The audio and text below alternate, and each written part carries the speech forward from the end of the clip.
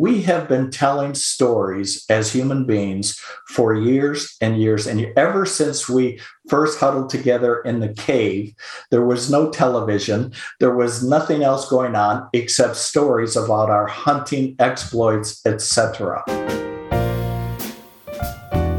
I'm David Otey, and this is The Power of Story and Science, a mix of content and conversations on how to bring your science to life through powerful presentations.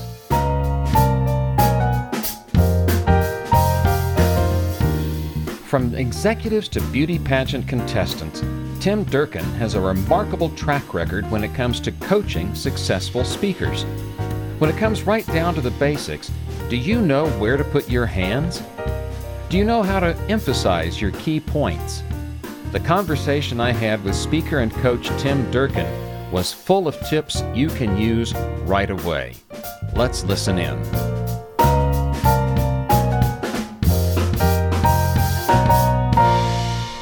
Hello and welcome to another episode of The Power of Story and Science. I'm your host, David Otey, and as you know, we have conversations as well as content on this program. Conversations about telling the story of your work. We have conversations with scientists, engineers, and professional communicators, and today I am so looking forward to this conversation with Tim Durkin, who was introduced to me by another speaker that we both know.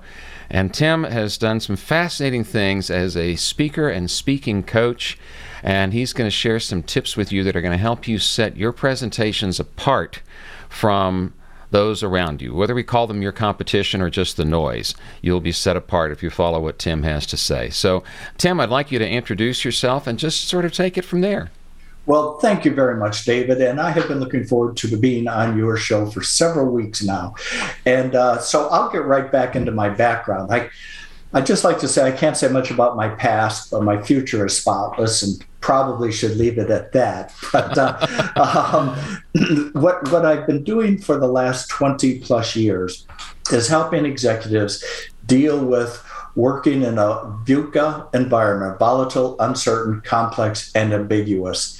And I've also been helping them develop the principles of executive presence, especially when they are speaking, because it's an absolutely key talent that every executive needs to develop, or else people aren't going to be listening to them in their leadership capacity. I also am a mental management systems coach. I'm one of 3 in the United States. I've been certified in that for about 5 years now. And I help people achieve elite levels of performance in whatever field that they're practicing in, from sports to actually beauty pageantry, believe it or not. And then outside of that, I'm a speaker and an author and a certified barbecue judge. And most certified barbecue judge. That's right. Yeah. Most people don't want to talk about the book or talk about what I just said. They go, how do you become a certified barbecue judge? Or where's the best barbecue in whatever particular area they're in? So well, we'll have to have that side conversation after we stop the recording. All right. How did you get into doing these fascinating things? I mean, if you're going to go into an executive and say, I'm here to help you with your executive professional presence, you've got to have some way of establishing your credibility to do that, right? Yes. Typically, I start by, the path that I usually took was keynoting or training. Training or keynoting came first. And if I did training, they'd ask me, could you do a keynote on leadership? And from then, I would develop a relationship. And I was lucky in that people asked me, is there anything else that you do that might be of interest? And I was asked by a couple of very large companies, professional services firms, et cetera, if I could help their senior people or their people who would become senior people, as in partners, could I help them develop an executive presence? Because while they had almost all of the checklists done for becoming a partner, the other partners didn't feel like they had that presence. So I started developing programs in that. Again, my my good fortune is that I'm able to establish a relationship with a company once I start working with them, and one thing leads to another. I've had two very good mentors, personal coaches. One is a guy named Mike Vance.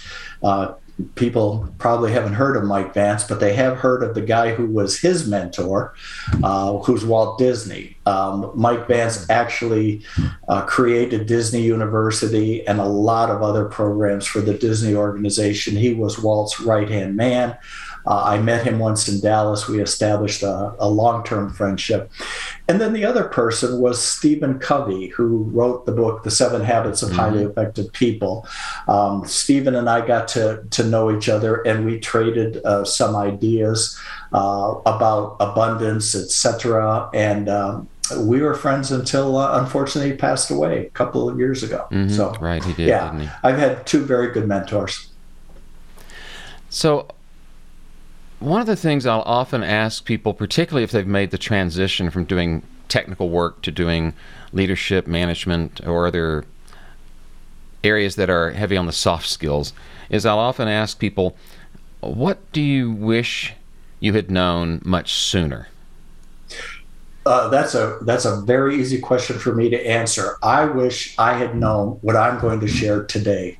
I wish I had known the set-apart skills, if you will. I'd call them the set-apart skills for making presentations, because I have seen countless executives, male and female, over the years, it's been a 40-plus year business career, who have stumbled when they have the opportunity to develop a presence and a leadership style, because they couldn't master some of the set-apart skills of public speaking. So I wish I had known that. Known that sooner. Okay, so is that what you're going to share with us now, the set-apart skills? Yeah, I would say I've got a couple of ideas that I would share. Now, I'm pretty sure your audience, as you mentioned, being sophisticated as they are, they might have heard a couple of these already. But I'd like to just go through a couple of techniques that once people see them, they will get the impression that, number one, this person really knows what she's talking about or he's talking about. And number two, they will be much more likely to listen. And number three, much more likely to do what the speaker suggests that they do. Yes, that's because so a lot important. of people can do things. The key is to find people who will do things or inspire them to do things. So would you like me to begin? I would love for you to. I'm dying to hear these. Okay, so by the way, I have collected these ideas over the years from a lot of great speaking coaches. I still study 21 days a year in terms of my speaking profession and my training profession. I still go to school at least 3 weeks a year. But number one, if you are talking on your feet and you're in front of an audience, when you walk out, say nothing, but stand there in the position, feet shoulder width apart, hands down at your side, and look at three people and silently say to yourself, "Hello, how are you?"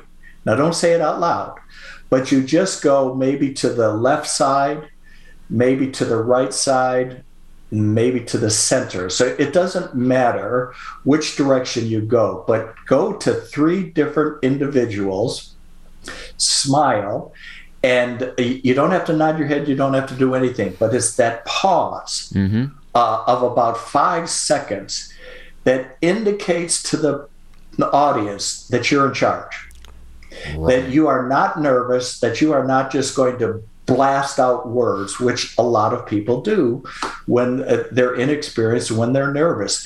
This says, I've got control of this situation, I, the speaker. So that's number one. Always do that. Number two, I'm sure your audience has heard this before, but start strong, finish stronger. Now, the reason that you do that is because there's a law of primacy and there's a law of recency. People remember what they heard first, and the primacy, and people remember what they heard last, which was most recent. So with regard to one of the best ways I think a person could do that is to develop what we call a loop. So you could start something. For example, I used to say, I used to talk about the first landing on the moon, and I won't go through the whole thing, but I would say, and Jim Lovell said, "We just decided to go." With that five-word declarative sentence, Jim Lovell summed up every great achievement, every great accomplishment, every great adventure. Notice the 3 A's, alliteration, that mankind or humankind has ever done. So if you want to move from mediocrity to mastery, from ordinary to extraordinary, if you want to move from promise to performance, I hope you listen to what I have to say today. That's the recency. And by the way, when you say something like that, it gets real quiet. And then I will go through my talk. And then at the end, I will say, so if after you've heard what you heard today, and you have decided that you want to move from promise to performance, from ordinary to extraordinary, then what you need to do is, and then I go through the 5 points or the 4 points, whatever I do. So it's a loop. And I really like loops because they'll catch on to it right away. Another thing is that it makes you look incredibly professional, and they know that you've prepared. So that would be one tip: is start strong, finish strong.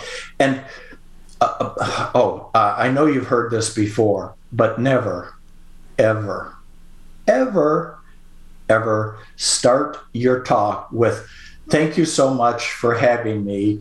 I'm so honored to be here," and all of that. Don't do what I did at the beginning of this podcast. All right.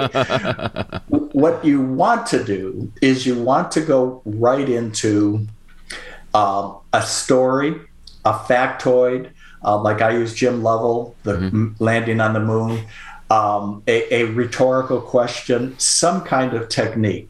Now, you know our friend Patricia Fripp. Yes. I will just give you an example of what Patricia Fripp did. She was going to speak to a large group of religious leaders who hired her to help them give better sermons at their churches. And they had done some background work on her, and they couldn't find out which church she belongs to, et cetera, et cetera. But they knew she wasn't part of this particular religion. And there was a lot of skepticism. Patricia's introduced, and she walks out, and she says this: "As you all know, the Bible says 465 times that it shall come to pass, but the Bible never once says that it shall come to stay. I'm here today to help you say the words that will stay with your congregation." And at that particular moment, she had everybody's rapt attention. And they ended up giving her a standing ovation. But that's how you start. You walk out on the stage, you look at 3 people, or you walk out to wherever you're supposed to speak. It probably isn't a stage. It might be a conference room. And then you look at the 3 people, and then you start to speak. And it's so fun because when you look at the people, by the way, you'll see them shift, or you'll see them avert their eyes. That means you've got them. They have your undivided attention. Now, you have probably heard that storytelling, and I also teach at Southern Methodist University, Cox School of Business, in executive education. And one of the things that we talk about is it's very important to develop strong narrative skills. Well, strong narrative skills is PhD talk for good storytelling. Good storytelling. I thought that's where you were going with that. Yeah. And I want to make sure that people understand that a story is compelling. We have been telling stories as human beings for years and years. And ever since we first huddled together in the cave, there was no television. There was nothing else going on except stories about our hunting exploits, etc. Well, storytelling can be mastered quite easily by watching people like Dave Lieber. He's got an SMU TEDx broadcast, 17 minutes. He'll show you how to tell a great story. He's phenomenal about that. But whether you use his technique or another technique, I want everybody here to remember the word SPA, S-P-A, story. Tell your story, but make sure that your story has a point. And that point is applicable or has application to the audience. So it's always story, point, application. Get a good story, talk about dialogue in full, talk about status details, mention the little things that happened in the story. Make sure that it has a point. You're not just telling a story because you heard this great story. And then make sure that that point has application to the audience. And that's how you'll get them to remember. All right? Here is a set-apart skill that very few people know about. I have been using for, I don't know how many years, probably 15 years. And I learned it from a gentleman by the name of Michael Grinder. Michael Grinder is the brother of John Grinder, who was one of the co-inventors of neuro-linguistic programming. And Michael himself understood a lot about persuasion techniques and how to get people to listen to you. He taught me this technique. And I hope people remember everything we talk about today. But this is the one technique that is going to really impress people. And it is simply stated, don't walk your talk. Don't walk your talk, which means this. If I were to stand up and I was now going to make a big point, I would say the number one thing that every speaker needs to remember is, and then I'll start walking to make your content relevant to the audience. All right. Now, if I'm doing that while I'm talking, they'll get it. But here's how to make sure they get it like a tsunami. I'd like to tell you that the number one skill that every speaker, no matter the occasion, needs to remember is pause, take 2 steps or 3 steps forward, make sure the content is relatable to the audience. So you pause, you take 2 steps, and then deliver the line. But not as you're walking. But not as you're walking. And you can try this. All of your listeners can try this. I mean, I wish I had a big soundstage here, but I could just show you that if I deliver that, what I call the money line, if I deliver the money line while I'm talking, it's not nearly as effective if I deliver the money line when I pause, take 2 steps, and then deliver it. So don't walk the talk. When you're delivering the key point, stop, take 2 steps, deliver it, and let it go. All right.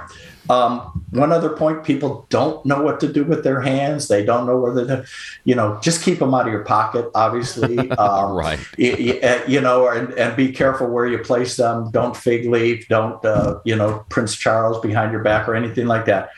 One of the best things to remember is that it's going to be very comfortable for you and very natural looking for the audience if you would keep your hands this far away, so that as if you were holding a basketball. If you're on stage, a basketball. Okay. Yeah, you would hold them just like this. and you could make your point, and then they would naturally fall, and then you would do that. Now, an exception to this rule is if you're at a conference table or in a conference room, you don't want, this is a little bit large for the conference room. So you hold not a basketball, you hold a softball. Really? But this, yeah, okay, this let me is underscore that. So if you're on stage, Yep. you want to raise your hands as if you're holding a basketball. Yep. But if you're in a more intimate setting, that's too big a gesture. Does that come across as threatening? Well, it might, but it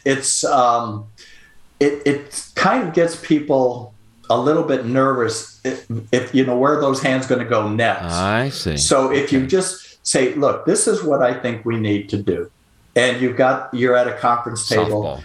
and you've got a softball. So that's a really big, I think that's a really big idea. That's a great idea. I've never heard that before. Yeah. It's just based on a lot of experience and a lot of research. Okay. One of the things that most people, I would say almost the majority of people, forget when they're speaking in front of a group is they basically would like to get the presentation over and to sit back down.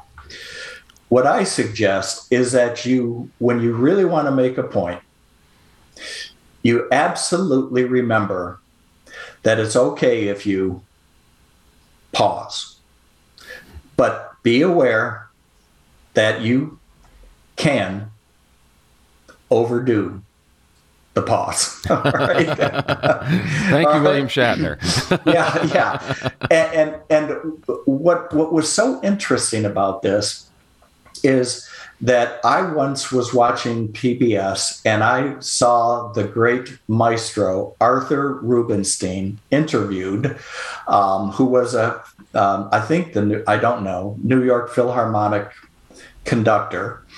And the interviewer said, Maestro, when you conduct the Philharmonic in Handel's Messiah, and when Leonard Bernstein conducts a symphony in Handel's Messiah, and Burt Bacharach and Pops Fiedler, it all sounds different. Yet, it's the same notes. And Rubinstein, I believe in his 90s at the time, he kind of sat bolt upright. And he said something I'll never forget. He goes, the notes, any fool can play the notes. The space between the notes, and he tapped his heart. That is where art resides, the space between the notes. And if you think about it, the great speakers who have captured our attention have space between the notes. They effectively use the pause, and there is a little bit of a melody, if that's the correct word. There's a little bit of movement to their words. Like Dr. Martin Luther King Jr. by far was the best, but John F. Kennedy said it too. It got a little melodic. We choose to put a man on the moon by the end of this decade. We choose to put a man on the moon by the end of this decade, not because it will be easy, but because it will be difficult, and it will require the full measure of our skills and abilities as a nation. Lots and lots of melodious talk there. And attention to the rhythm. Rhythm. That's a big part of the melody, the attention to the rhythm. I know the speakers here are so conscious of their rhythms. Yeah. And I think that's a pretty good idea. And my last, and by the way, if you're ever in front of an audience, I'm speaking to your esteemed listeners now. If you're ever in the audience, you can tell a professional from an amateur by the way they handle time. I'm not talking about how long they talk. I'm talking about how they talk about time. For example, an amateur will do time relative to them. All right. They will say, we're going to do this in January. We're going to do this in June, and so on. And it's backwards to the audience. And for those who are listening to the podcast version of this, what you would have been seeing on the screen just then is moving backwards from the audience's standpoint. Yeah. And so you're telling them to go forward in time, or what's going to happen forward in time. but at your visual cues show going backwards in time. So the key point here is to be conscious of talking about time or showing time correctly to the audience. Now with Zoom, it's, as you know, with mirror image, it's a little bit tricky. It does get tricky. It does get tricky. So you probably want to have somebody before you talk say, which way is my hand going? Because you want to make sure, and you can tell an amateur from a professional with just the way they handle time. Yeah. So yeah. How do you draw that timeline on the stage, or walk the timeline if you're using movement to do that? Yeah, right. Yeah. And then my final thing is my final idea. You heard Fripp's voice just then. Boy. We don't use the word thing. By the way, now that we're talking about Fripp, she just wrote a book and her first one, she put it on Amazon this week. It's $3.99. And it is, how's your presentation coming? So for our good friend Fripp, I think that if anybody was going to make a super wise investment in their presentation skill set, that book for $3.99 would probably be the best $4 they've ever spent in their entire life. Well, I did not know about that. I'm so glad you told me. I will rush out and buy it. Yeah, it's. I just learned something new from her. Oh, I love everything every I've heard time. you say. Yes. So I would say that develop a money line, and what I mean by a money line is something that you can repeat in your talks that people will remember. Like one of my money lines, it was after my book, is moving from promise to performance. A lot of people have promise. How do you turn it into performance? A lot of people can do things. How do you make sure they will do things? How do you move from ordinary to extraordinary? So my money line was moving from promise to performance. And everybody's got a money line out there. I would just say, oh yeah, he's that promise to performance guy. Right. Be known by what you say. As a matter of fact, I've had people look me up based on promise to performance who couldn't remember my name. I'm not sure that's a good thing, David, but but they found you. That's a good thing. Yeah, they did find me. So, that's a lot of information that we've just covered.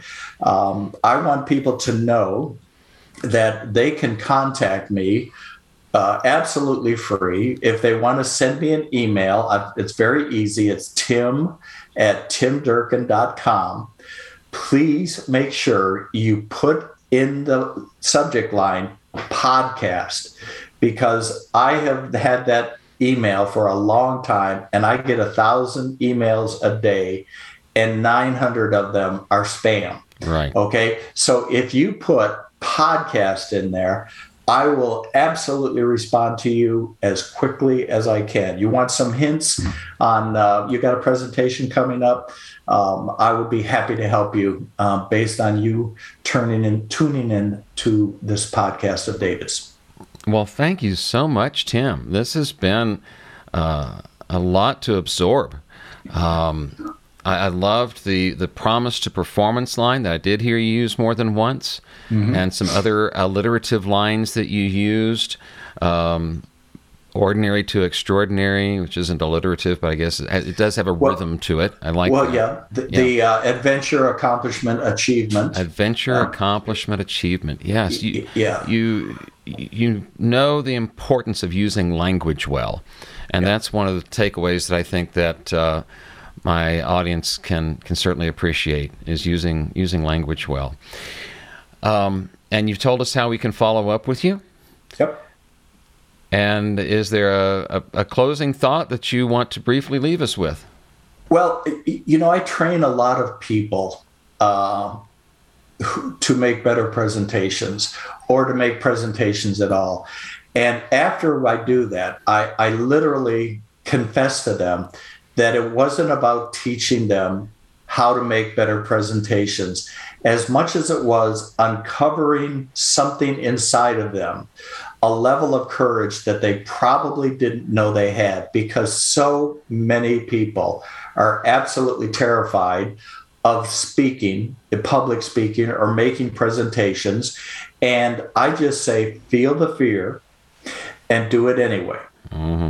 And I think that there's a money line for you. Yep. Feel the fear and do it anyway. Right. But it is literally about finding the courage inside and then projecting the confidence. You don't have to be confident. You just have to act confident. And the real confidence will come about. So I hope it's been helpful, David. I sure have enjoyed it. I've enjoyed it too, Tim. Thank you so much. I'm so glad we're able to finally get our schedules in sync and have this conversation, because you have offered so much really valuable content to the listeners and viewers of this program. I thank you for being here. Thank you. I've been having this conversation with Tim Durkin, and this is David Odie. And if you want to follow up with me, you can go to storyandscience.com.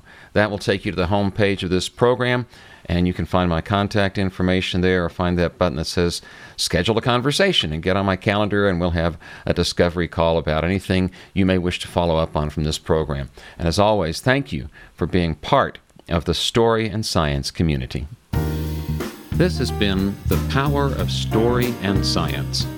If you like what you heard, please tell a friend, leave us a review, or so that you don't miss anything, subscribe at Podbean or wherever you like to get your podcasts.